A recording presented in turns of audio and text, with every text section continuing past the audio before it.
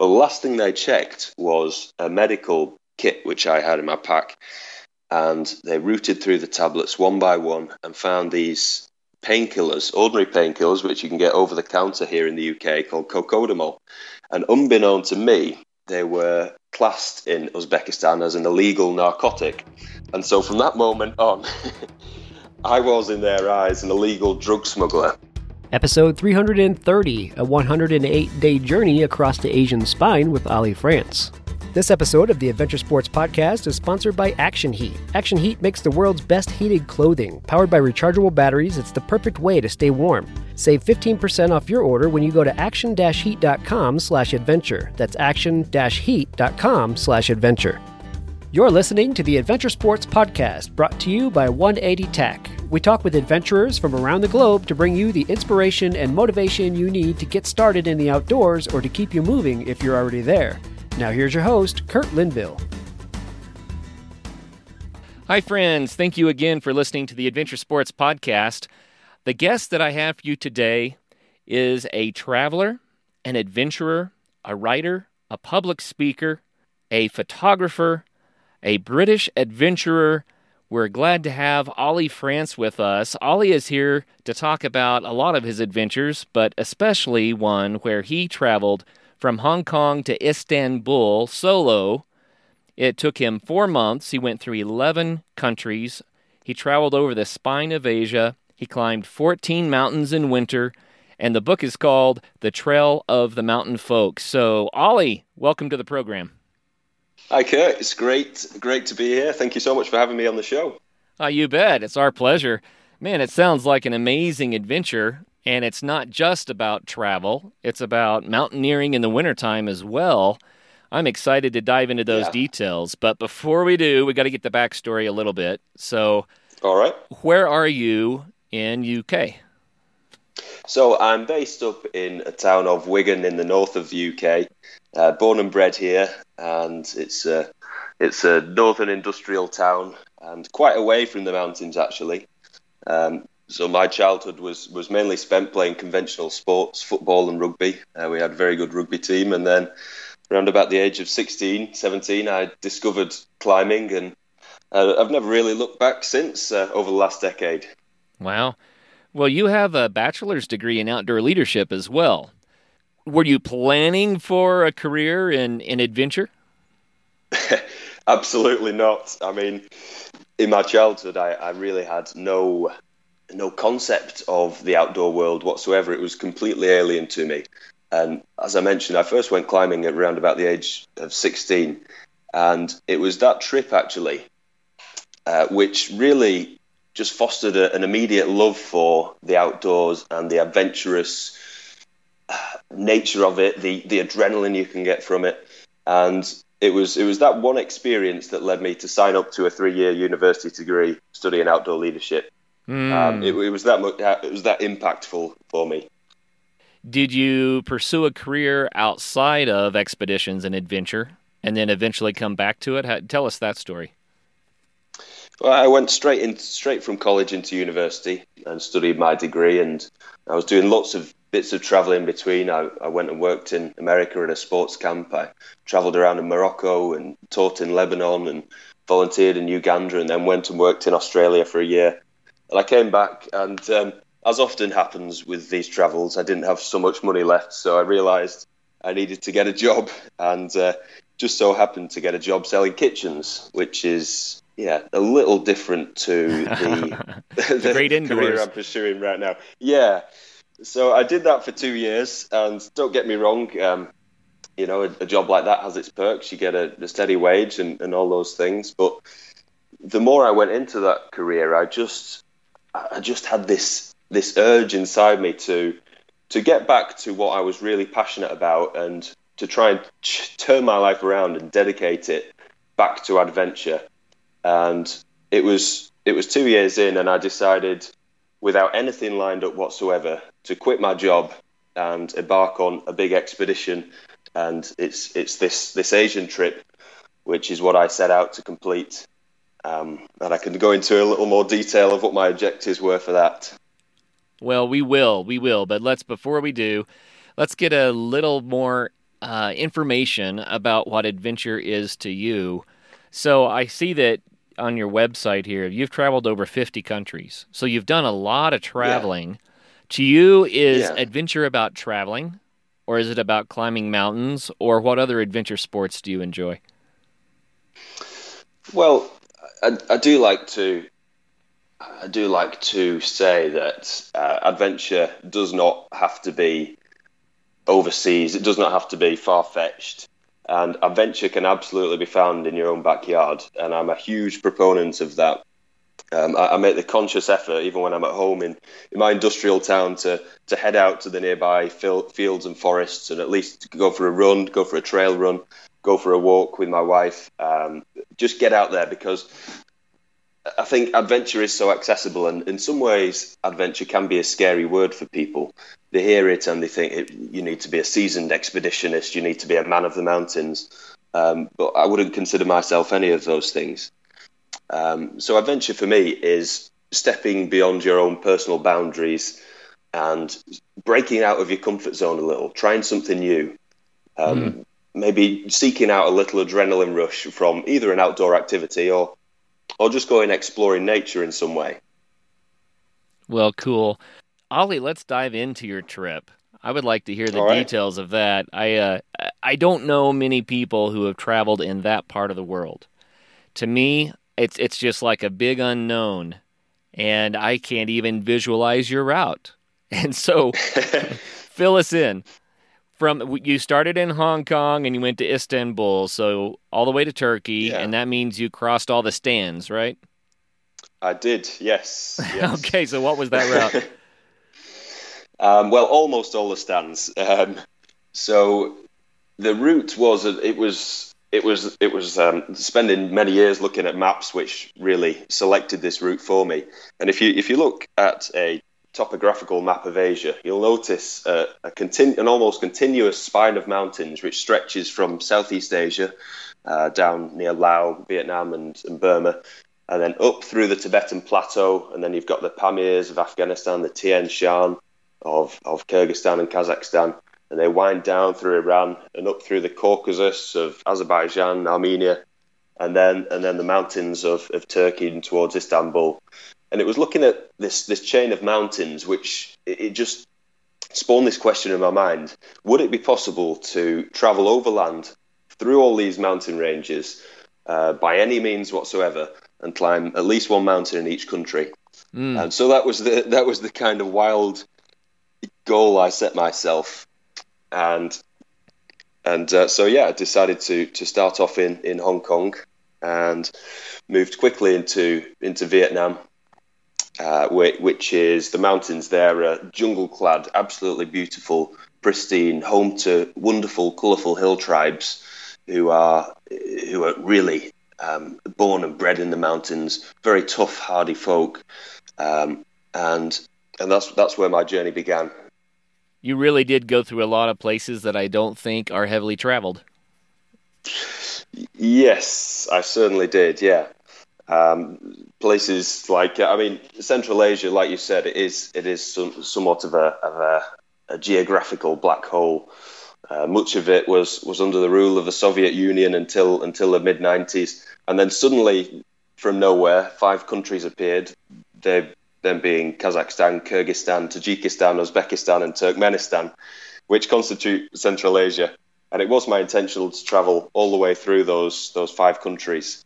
And it was here where I had some of my more interesting challenges, which included getting detained for several days, being spied upon, being held at borders, being skirted by avalanches, being trapped in blizzards, and immense amount of challenges as I was tackling some very remote mountains in the middle of winter, and really pushing myself to my absolute limits in those countries. So when you set out on the trip, did you expect these sorts of challenges? Well, the reality is probably not. It was from the outset. I knew that I was taking a conscious step into the unknown. As you say, these countries aren't known about so much, and although you hear things from fellow travellers about perhaps problems with police, for instance, on the people side, and then you certainly hear tales of daring adventures in the mountains in these regions. But certainly the encounters that I had and the experiences I had were far more powerful, far more dangerous, far more scary at times than I ever could have imagined. So logistically, when you decided to take this trip, did you do a lot of planning? Did you have all your visas in advance and that sort of thing? Well, you may perhaps expect me to say yes, but honestly, no. I had a destination which was Istanbul, which lay 8,000 miles away from Hong Kong. I had no guidebooks. I had no set route at the time I set off. I had my Chinese visa, but that was all. And I just had I had my destination, but everything else was sort of left up to chance and opportunity, which kind of sounds crazy, but I think it was that having that ability to be flexible, to move, to change direction, to go with the flow, to meet people and get advice and go to one place rather than another, to wing it in a certain way and allow people to guide your journey. I wanted that to happen. I didn't want to follow a commonly trodden route that you might find in a guidebook. I wanted sort of people to guide my way, if that makes sense. It does, and I think it's a wonderful way to travel. It would be so great. I mean, yeah. I've interviewed a lot of travelers, a lot of adventurers, and it starts out, I've said this on the show before, but it always starts out that it's about this adventure, and then by the end, it turns into, it's really about the people I encountered along the way. It was both, right? But people always seem to be the focus. In the end, that's what makes people go, wow, the people were so cool.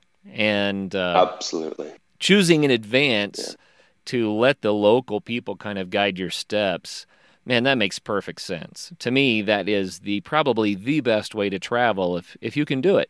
Yeah, I wholeheartedly agree.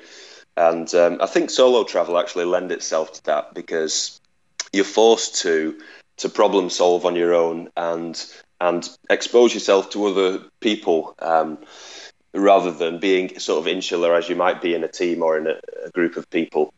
You need to ask other people for help. You need to find suggestions. You need to seek advice. And it's being a solo traveller, which I think, although frightening and scary at first, perhaps, it is so liberating once you realise that we're all humans and we're all willing to help each other. In times of need, and I was certainly in some times of need along my journey. Sure.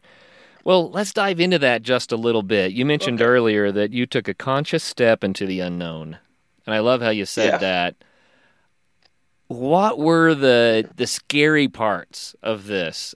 There aren't a lot of people that will just dive into something that's that unknown without a little bit more information and planning. Was there something that you found particularly challenging or compelling or scary about the way that you approach this?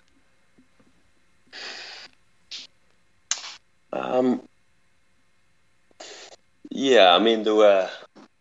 I can pick out specific situations where because you are sort of off the beaten track, certain things happen which you could never have anticipated. And because you've not sought out research, you've not done your research on places, you're not so clued up as to what to expect. And I can give an example of that if you'd like to hear it. It's probably one of the standout tales from my journey, if I could share that. Yeah, let's hear it.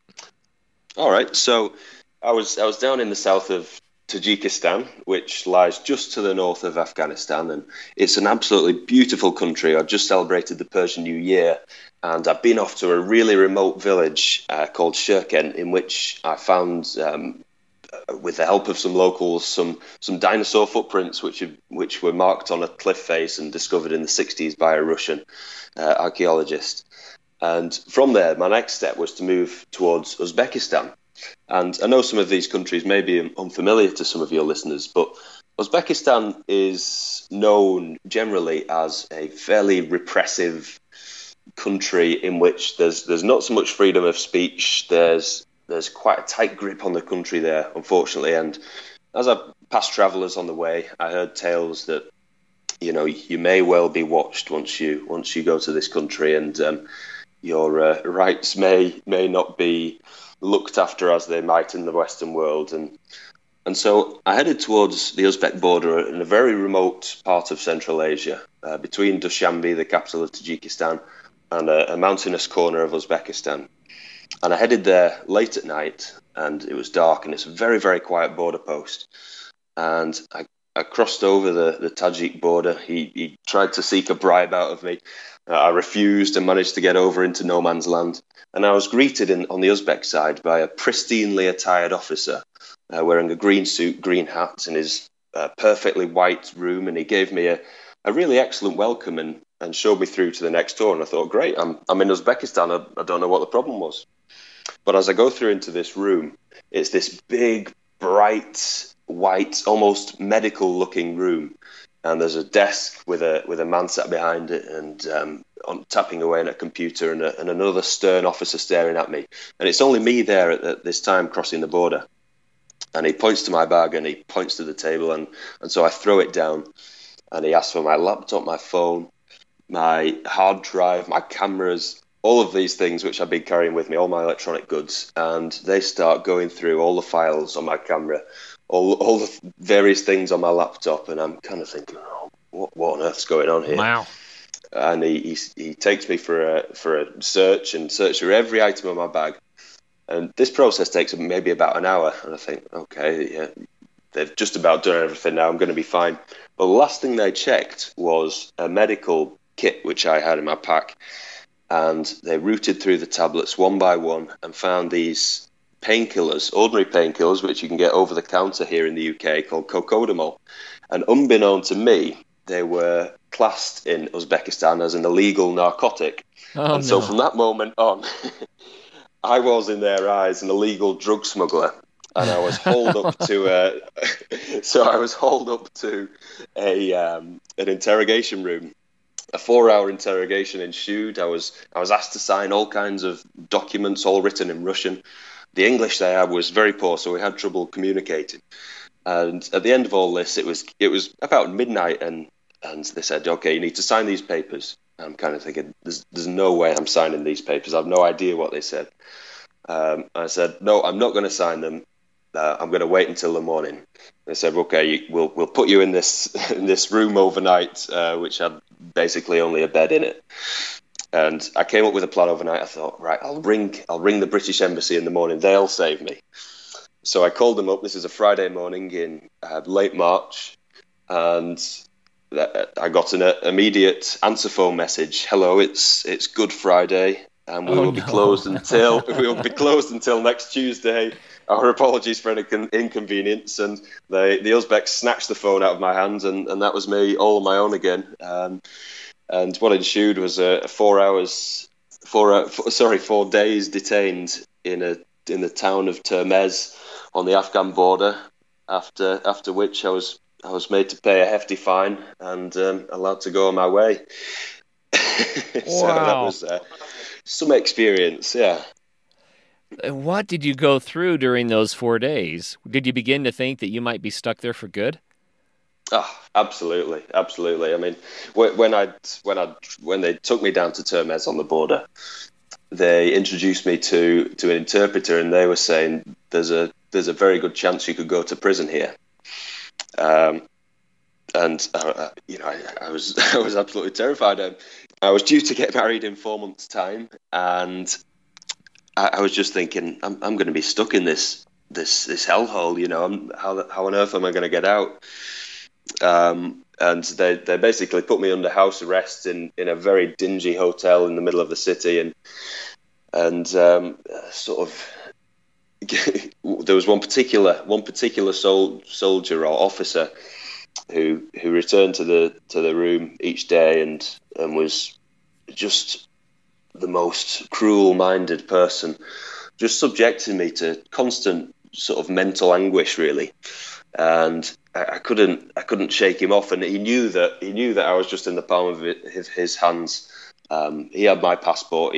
There was no way out for me at that point, and he insisted that once I'd agreed that I would pay a fine rather than go to jail. Once I'd agreed on that, he said, "Okay, then Oliver, you must leave the very next day. You must leave Uzbekistan and go back to your country." And for a moment there, I actually agreed with him and thought, you know what, I'm about halfway through this trip. Maybe I should just go home. I'm putting my family through all this anguish because of these troubles. Maybe I should just go home. But then this inner voice just spoke to me, which is the same voice which made me come on this journey, which made me realize that, you know, this is a once in a lifetime opportunity to do something really great. And if you give up just because of something like this, then, you know, you could regret it for the rest of your life. And so I said goodbye to this officer once I'd been let out after paying my fine, and I caught a taxi straight up to the mountains and went and climbed one the next day in Uzbekistan. So they released you expecting that you're going to run away, and instead you just went right on in. I did, yeah. That story in particular has raised a few eyebrows, but and I was very much kind of stepping further into the unknown at that point, and maybe it was a moment of madness, I don't know, but ultimately looking back, I'm glad that I carried on with my journey rather than, you know, hitting the airport and flying home. So we have to hear how things turned out when you finally decided it was time to exit Uzbekistan. Well, what happened? I mean, after heading over to the mountains, it wasn't plain sailing at all.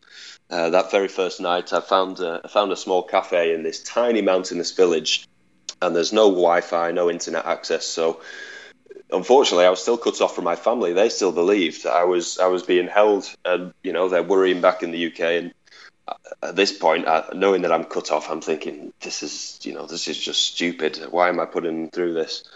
And I was sat up in the cafe, sort of wondering if I've made the wrong decision.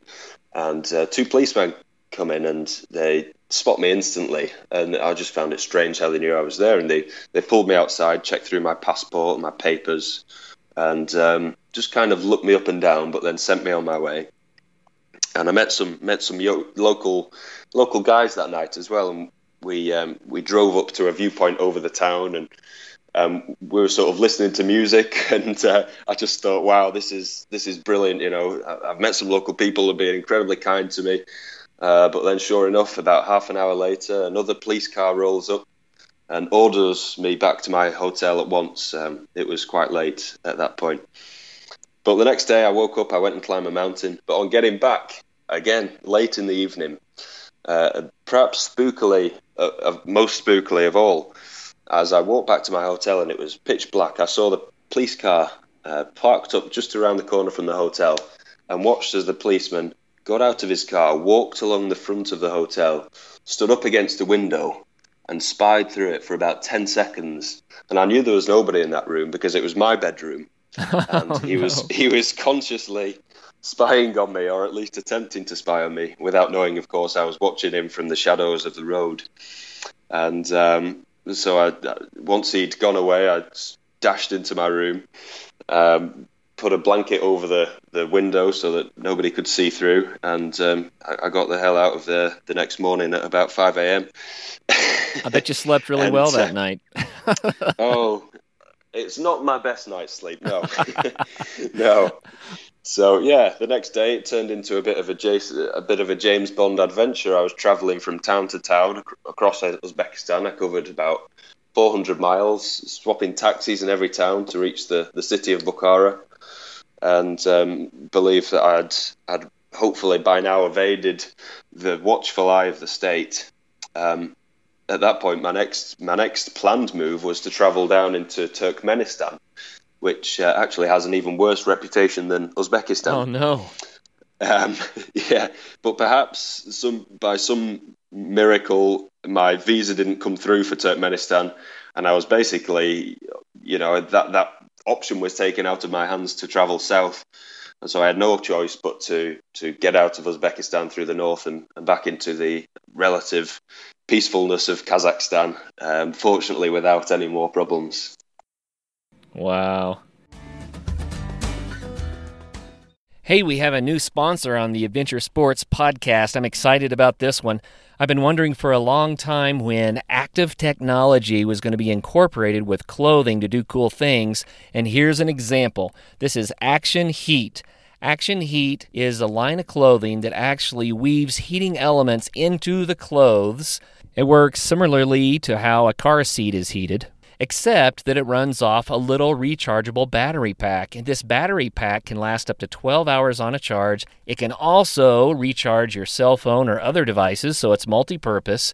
And they have all kinds of options here. Hats, they have jackets, they have shirts, they have socks, they have gloves, they even have undergarments like long johns.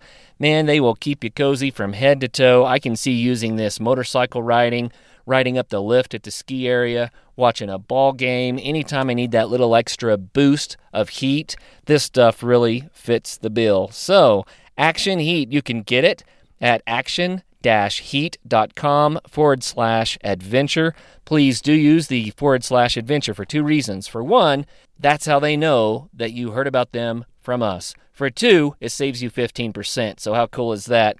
Your holiday shopping is done. All you have to do is go to action-heat.com/adventure. While doing your holiday shopping this season, why don't you drop by our site at 180tech.com and pick up a camp stove for the adventurer on your list. The 180 Stove, 180 Flame, and Bearline Plus are all made right here in Colorado and sure to make your loved one a happy camper. It's a great excuse to treat yourself to something special as well. Visit us at www.180tack.com.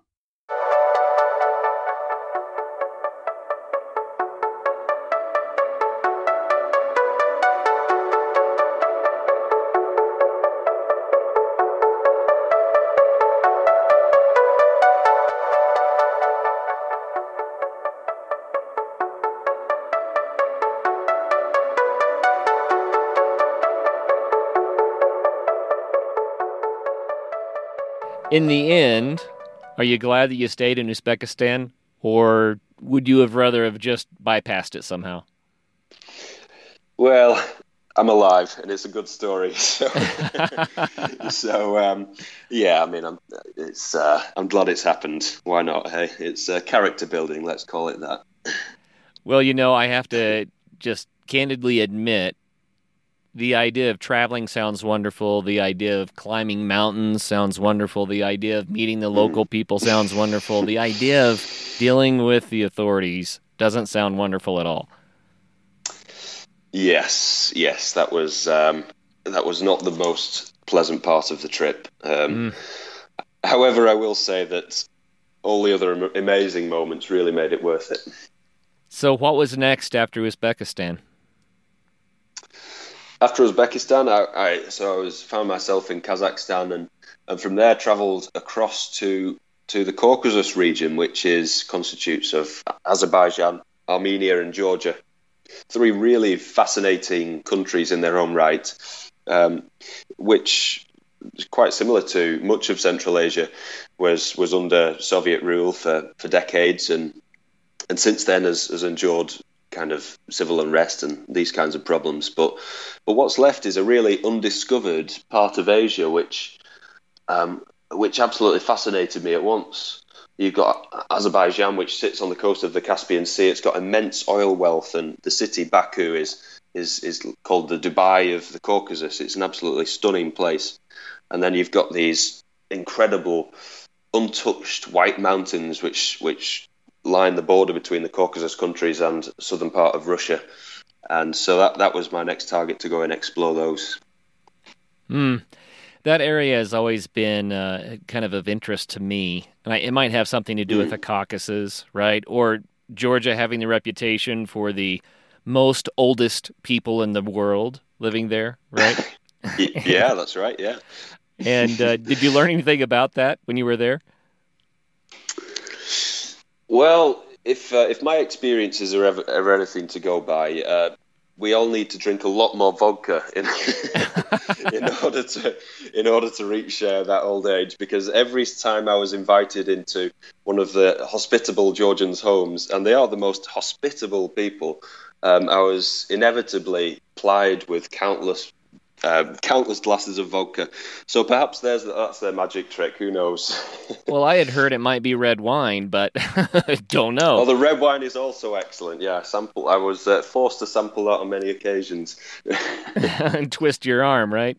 Yeah, well, a little bit, yeah. Well, it sounds so fascinating. You know, I heard a study once. No one knows really why it is that the people in that region tend to live so long, I don't think, but I did hear of a study once that was fascinating. It was a long-term study where they studied people's lives and how, especially people that have lived a long time, and they looked for some common element. Was it diet? Was it a stress level? You know, was it exercise? What was it that allowed these people to live so long? And this particular study came back with the most surprising result. It was not diet. Okay. It was not exercise. It was not stress. What it was joy. They found that the people that lived the longest were the ones that enjoyed life the most. And the conclusion was, go ahead and eat something, even if it's not that great for you, but make sure you really enjoy it when you do. Celebrate life to the fullest. Have friends, laugh a lot, and you'll live long. And I thought, well, I love that outcome. I don't know if it's medically sound, but it sounds great. So were the people in Georgia very joyful? They absolutely were. It was quite stunning, actually. As I mentioned, I was invited into people's homes, you know, without asking whatsoever. You meet somebody in the street, and they pull you through the front door, and 5 minutes later, you'd be sat around a table, you know, getting to know each other. But in the traditional meals, and I was very lucky to experience one of these high up in the Caucasus in a beautiful little town of Gudaury, where some Georgian ski tourists had just returned from 7 days in the mountains, and I was traipsing through this village trying to find a place to stay. And this was the only place left with the lights on, because it was very late in the ski season and everyone else had shut up. So I knocked on this door, which was advertised as a hostel, although the sign had been pulled down. And they said, we are actually closed, but you know what? This is Georgia. Welcome on in. And it was just the most fascinating evening. The evening meal constituted of about 2 hours of joyful speeches and belly laughter and singing after dinner, and then an open fire outside and dancing. Like you say, actually, it was really pure joy for life, and it's just so invigorating to be in that setting. Wow, I think that those of us in the West need to take notes right now. I absolutely agree. Yeah, that's amazing to me. Yeah. Why is it that they have the freedom to celebrate life, and we have the freedom to celebrate life? But it sounds like, at least my impression is, they're doing a better job of it. What do we need to do to be more like that? I think a lot of it is simplicity, actually. From my point of view, it's leading as simple a life as possible, and detaching yourself from time to time. You don't have to do it always, but detaching yourself from time to time from the modern world, from phones and emails and stresses and things like that. And I'm not suggesting you go on a big adventure like I did, but just get outside, walk in the mountains. And I think that is hugely stress relieving. To have nothing with you whatsoever but a pair of walking boots and, you know, a couple of friends. I think it is simplicity which really brings about true happiness. Yeah, I think you're onto something there as well. Let's go back to the beginning of the trip. You mentioned earlier that you had the inner voice that told you to go. And I'd like to hear more about your motivations for doing the trip. What gave you the idea? You mentioned you saw the mountains, you know, that went through that part of Asia. But was that what planted the seed? And what was it that finally, in the end, made you step out the door and make it happen? So I guess the motivations were there were more than one, really. Partly it was a big part of it was setting myself such a outlandish challenge that it would perhaps shape my future, perhaps shape my future life. I knew that if I was to quit my job and go on a 1 week trip around Europe, it wouldn't quite be so life changing. I knew that it needed to be so extreme, so unusual, so challenging, that I would have to evolve as a person to actually reach my endpoint. And so as I added up this journey and looked at it in more detail, I just thought it's so perfect. It's so simple. Travel the length of Asia across the mountainous spine and get to the end, and yet it's so challenging. And once I'd settled on that, it was really there was no doubt in my mind that I was at least going to get to the start point, and everything else thereafter was really left to chance. However, I did have this underlying compulsion to get to the end, knowing that if I didn't, then I could well return back home, back at square one. And so I absolutely had this determination to succeed despite the many challenges I faced. Well, what do you think the biggest obstacles were to getting started on the trip? Let's go there for just a minute. Okay. I think it was perhaps convincing, although it was a solo journey, it's convincing other people to have belief in you in some way, and that includes kind of friends and family who I told them this plan, and they kind of looked at me as though I was completely mad, probably justifiably, but it was accepting in my own mind as well that this was achievable. And there was a narrative which I kept repeating in my mind as I went through this journey. It's that the only thing that can actually stop you, it's not the avalanches, it's not the cold weather, it's not the chance of arrest or persecution from authorities. The only thing that can really stop you from getting to the end point is yourself. If you can force yourself to keep on overcoming these goals as you go along, then really success is in your own hands, and on a journey like this. And I don't quite know. I do look back now, and I don't know if I could go and do that journey again. But for some reason, I think it was perhaps 2 years spent selling kitchens, living a life which I wasn't really enjoying. But I just felt this absolute compulsion to complete this journey, which I don't know if it was a fleeting part of my own existence, or if I could harness that again and do another trip just as grand. But it was like an inner compulsion, which is kind of hard to describe and may well sound kind of crazy, but that's the best I can do. No, I think I get that.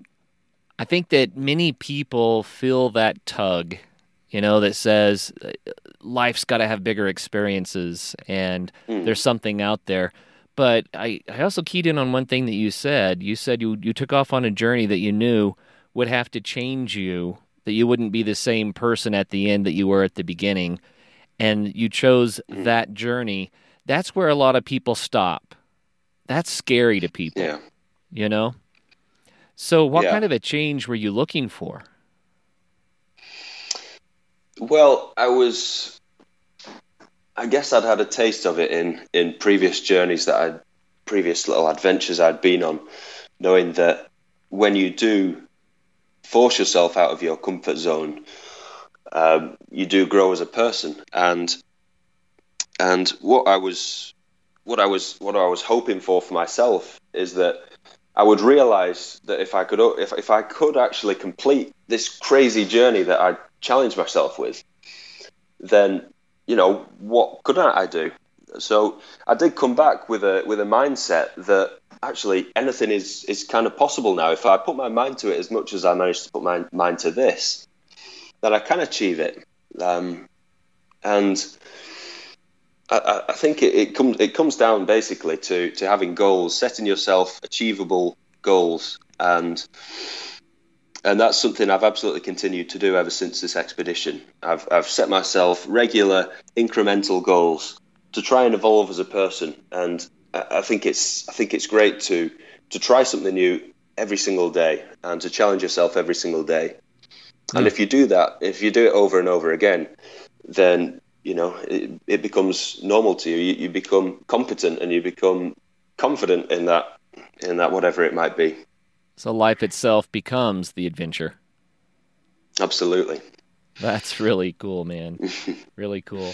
Well, you also set out as a part of your objectives to climb at least one mountain in each of these countries. And you climbed mountains in wintertime. Give us a rundown of that. Yeah, I mean, that was perhaps the cause for some of the people, as I mentioned, to raise their eyebrows about my trip. Well, okay, I understand you're going, but you do know that it's winter, don't you? But despite those concerns, I was there, and it was full winter conditions, and we're kind of talking minus. Well, it's Fahrenheit over there, isn't it? But very cold, very very cold in Tibet certainly, and across Central Asia, and. So I did face a lot of challenges associated with mountains off the beaten track in winter conditions. And certainly, probably Kyrgyzstan stands out the most in my mind, if I could maybe describe that. Oh, yeah, go for it. Experience. So I'd just arrived in the city of Bishkek, which is the capital of Kyrgyzstan.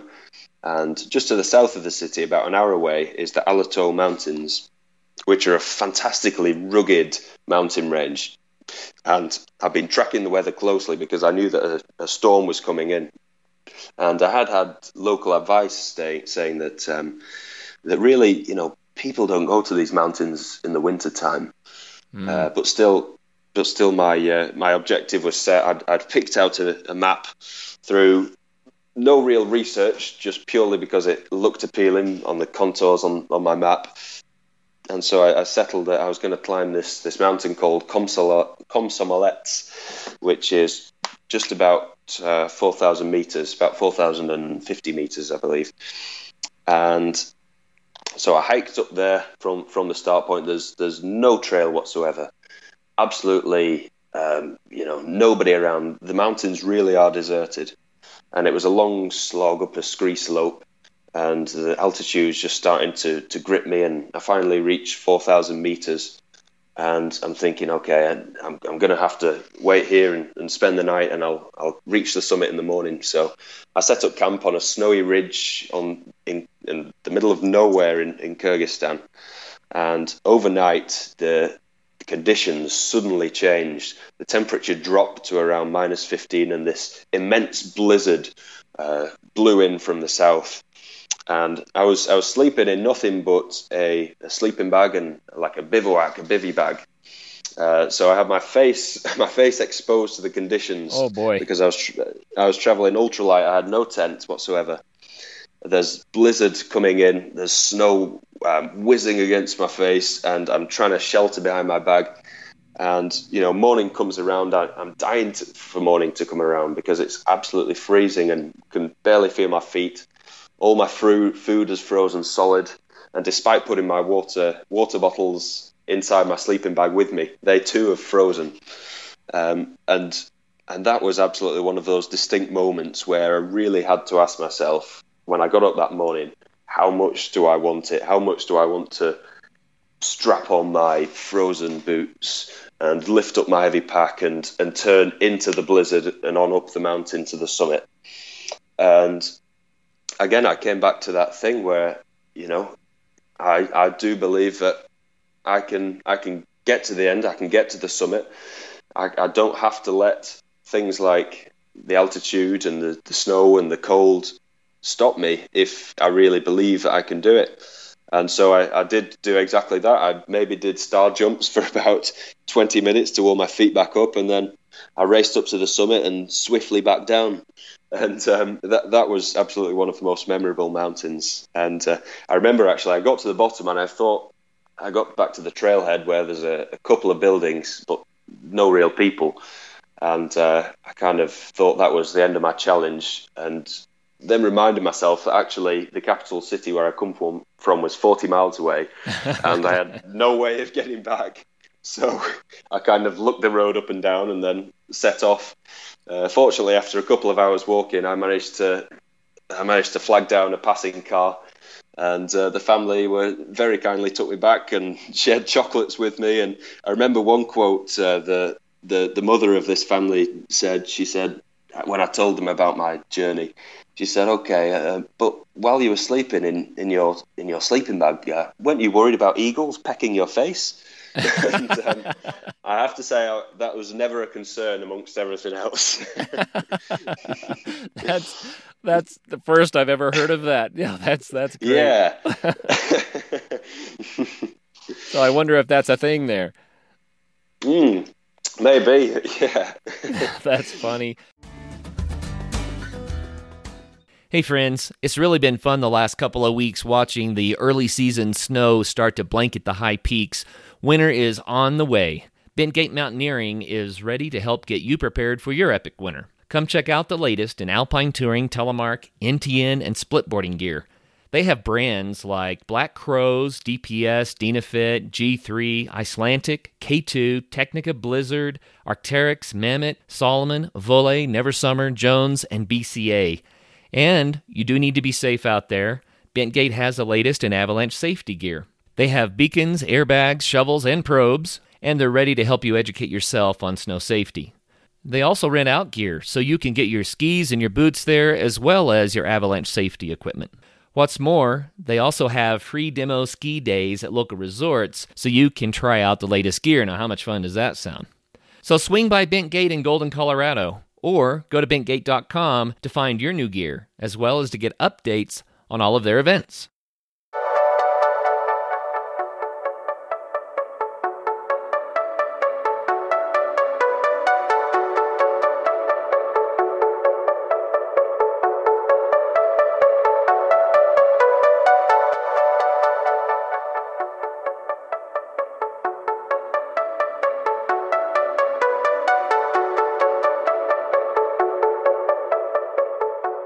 Well, that's amazing. So you said neg 15, which in Fahrenheit is around 0, wind howling, snow plastering your face, miserable conditions. Did you worry about your safety? Did you start to say, this could be dangerous? It was kind of on the edge. It was really. I mean, by the time morning came around and I was to start moving, I could really hardly feel my feet. There was an immense burning pain in both of them. And despite wearing 2 pairs of socks and a good winter sleeping bag, I was quite concerned about my feet, especially. But it was I just, knowing that I was completely alone up there and knowing that I really had no chance of anybody coming to my help. I didn't even have signal on my phone. Was the kick up the backside to get out of the sleeping bag and start moving again, because only I could get myself out of that situation, which is again kind of crazy, but that was reason enough for me to keep moving. Well, and keep moving you have to in those situations. You don't really have another choice. Absolutely. Yeah, that's almost when your survival instinct kicks in. So I have to ask the question, because I know some listeners are sitting out there saying, "What? Why? Why would you do such a thing? Is it worth it?" There's got to be some motivation besides just testing yourself. Yeah. I think really what it comes down to, and I don't want to give the wrong idea about people's life choices, but for me, I just felt that I was just fed up with the mundanity of an ordinary life, and and having tasted travel and adventure in the outdoors, I just craved that adrenaline so much. And I think part of that was kind of being fed up in my job, knowing that there's more to life than this. And perhaps I'd got a bit of a disregard for my own existence it sounds dramatic, but And perhaps that's what really compelled me to take such big risks along the way. It was not really enjoying the way that my life was turning out, and knowing that I needed this adrenaline kick, this adventure, this life-lifting experience. And again, that was one of the key driving points right throughout the expedition. Well, now you're done. You've done it. How did it change you? Well, it really has been a life-changing experience. Since then, I've not gone back to the 9 to 5 grind. I've become qualified as a British mountain leader, and I now work as an expedition leader, taking trips to various places around the world. I led a trip to Malawi in the summer, and I'm heading back to Africa in about a week, leading a tour to Rwanda, Burundi, and the Congo. And I've got around 6 or 7 expeditions lined up for next year. And so, I feel like that really, the way that things have turned out has justified in entirety deciding to go on that expedition and deciding to push myself so hard, because I am truly a changed person for it, and it really has changed my life. I can't envisage a time when I will go back to selling kitchens, that's for sure. I get it. I really do. My experiences doing really challenging mountaineering in the wintertime or winter camping or, extended backpacking trips, climbing 14ers, whatever it is, those challenges have become part of who I am. And I see myself now in light of those, and I think that's what happens when we go out and have these adventures, is we learn so much about ourselves, and it gives us courage, if nothing else, to reach for those goals that you talk about, to try to build a life that is meaningful in its own way for us. Isn't that what it's about? Yeah, absolutely agree. And as you say, it's just the small incremental goals. If you I hadn't tried climbing until I was 16, 17. You've got kids going climbing at the age of 6, 7 now, and so another message which perhaps I think is really important is that it really is never too late to make that change. If you're not happy with the way your life is going, always remember that the next day, tomorrow is the first day of the rest of your life. What's happened has happened, but it's never too late to make a positive change and go out and seek whatever you want in life. It really is never too late to do that. Word. I'm with you, man. That is so rich. Yeah. And, some people might say, isn't life hard enough without adding all that in? And I stop and say, no, you don't get it. It's all that being added in that makes life less difficult. 100%. I absolutely agree. Absolutely agree. Well, we have to talk about your book. So, man, we just got a couple of high points from your trip, but you've written a whole book about it. Again, the name of the book is The Trail of the Mountain Folk. And I guess for starters, how can people find your book? Let's make sure that people know where they can get it.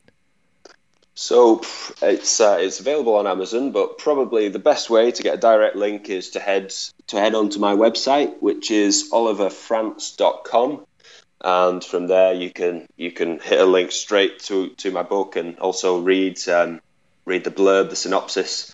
And so the book covers the full journey with lots more stories crammed in right across the mountains, talking about my experiences and the way it's impacted me and the challenges I've faced, and also lots of the good times. The Trail of the Mountain Folk. And if you head to oliverfrance.com, that's where you'll find it. Well, do you have a favorite passage that you would share with us? Yeah, I've come up with something which I don't think we've touched on in this conversation. So, just to set it up, this is just as I was attempting to sneak my way into a Tibetan village in the middle of winter, when I knew that a festival was approaching, despite the watchful eye of the state. So, I'll take it away from here. 8 hours northwest of Chengdu lies the Tibetan frontier town of Zoyge, which sits on a windswept plateau at 3,500 meters. I had entered a bleak and unforgiving landscape. A frozen gale whisked across the tablelands, pushing the temperature towards a twilight low of -20. Tibetan nomads braved the weather and wandered the deserted streets attired in thick yak wool tubas, traditional coats. I made straight for the bus ticket office, a hole in a ramshackle hut. Tashi Delek, hello. Langmusi, tomorrow. The young lady behind the desk looked shy and uncertain. She turned to her colleague and they spoke briefly. The lady translated a message on her phone, then showed me the screen. No bus tomorrow. I smiled at myself. I ought to have expected this. I tried again. Langmusi, tomorrow, bus. I pointed at a bus. I know, I tapped my head. Then I tapped my watch and held up 7 fingers to indicate the time of its departure. Tomorrow. Bashfully sinking into her coat and smiling at her colleague, the lady simply shook her head and pointed once again to the message on her screen. This was agonizing. I knew beyond doubt that there would be a bus tomorrow. Unwavering online timetables had assured me of that. I was angry. I'd travelled for 8 hours into another freezing ghost town, and I was being told that I could not continue. Moreover, I'd just 8 days to travel more than 3,000 miles across some of China's most sensitive regions before my visa expires and I'm collared by the local cops. I went to the shop to buy some food supplies before returning as dusk fell and seeing the ticket seller walking home from the station. Please, I held my hands together. Langmusi, tomorrow. The lady shrugged her shoulders, smiled timidly, and continued on her way. Then, in a lucky moment, I was approached by a local lady who, seeing me wandering the town with my rucksacks, asked if I needed a place to stay. I followed her to a very basic guest house, perhaps the only one in town, and she showed me into the tiniest bedroom I've ever seen. It was the exact width and of a narrow single bed within, and there was just enough room to open the door at the foot of the bed. A window above the bedhead offered unrivaled views into the reception area, and a torn net curtain ensured that privacy was impossible. Yet at these temperatures, I wasn't for getting undressed. The guest house owner and her daughter beckoned me to join them for dinner. We shared rice and a hot vegetable stew, and I was encouraged to eat. Thoroughly stuffed, I turned beside the stove and watched a wintry storm blow in after nightfall. I rested with a hot cup of tea, ruminating over my next move, until the front door creaked open and a Tibetan nomad entered amid a flurry of snow. He brushed some snow from his shoulders, shivered a little, and blew into his hands. The nomad settled beside the stove, but did not lift his eyes. We each remained like so for half an hour or more, quiet and contemplative among the bitter harmony of winter's wind. Then the nomad raised his head and looked at me. I looked back and was surprised as he spoke in eloquent English. What brings you to the town of Zoj? I'm on my way to Langmusi, I said, but I'm having some difficulty. The ticket seller says there's no bus tomorrow. The nomad frowned. Of course, that's not the case. A bus leaves for Langmusi every morning at 7. So I believe. The nomad continued to frown. You know that there is a big festival tomorrow. It's Tibetan New Year, Losar. Hundreds of people will be going to the village of Langmusi to celebrate at the monasteries. I hope that you may see it. I nodded. Are you going to Langmusi too? No. I'm visiting home for the festive season. My village is not far from here. And where have you come from? The nomad paused and glanced at the stove. I work in New Delhi. New Delhi? It seemed a strange workplace for a Tibetan nomad. Yes, I've lived there for the last 10 years. You see, I work for the Free Tibet Press. I'm a journalist. However, we're not allowed to operate inside China. And now that I've come home, I'm under watch, he paused. So, there are people following you? I don't know. But when I return to China, I must hand over my passport and call the police once a week to report my whereabouts. And what if you wish to return to New Delhi when you don't have a passport? Well, I must seek permission. Anytime I want to leave my village, I must seek permission. If they do not grant this, then I cannot go anywhere. It is a very difficult situation. Home is no longer feels like it did when I was young. There's too much tension, too much discord, and sometimes I feel like I'm imprisoned. Since I left home 10 years ago, many Chinese businesses have arrived in Tibet. This makes it much harder for Tibetan people to live well. My people must learn Mandarin, but the outsiders do not learn Tibetan, and sometimes our culture feels marginalized. I'm sad to tell you that life in Tibet is filled with turmoil. I considered the nomad's word before his voice returned in a different tone. So, you wish to go to Langmusi tomorrow? I nodded. Then meet me here at 6 a.m. and I will help you. Wow, that is very well written, and I was captivated by the story. So did you get the bus in the morning? Well, I did indeed. The nomad snuck off and bought me some tickets and smuggled me onto this local bus, and the blizzard continued to blow and snow swept across the road, and among me were all these other Tibetan nomads and monks, and they were praying in their seats and swinging prayer wheels and whooping and hollering. And we eventually made it up to this town.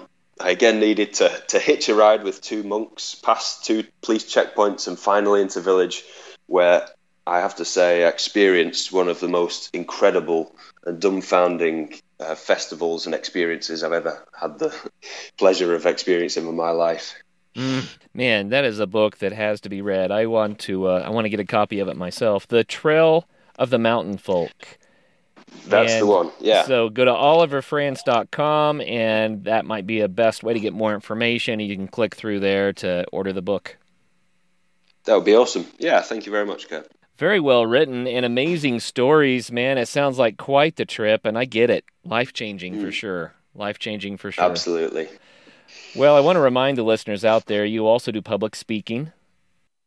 I do, indeed. Is the best way to reach you in general, just to go to oliverfrance.com?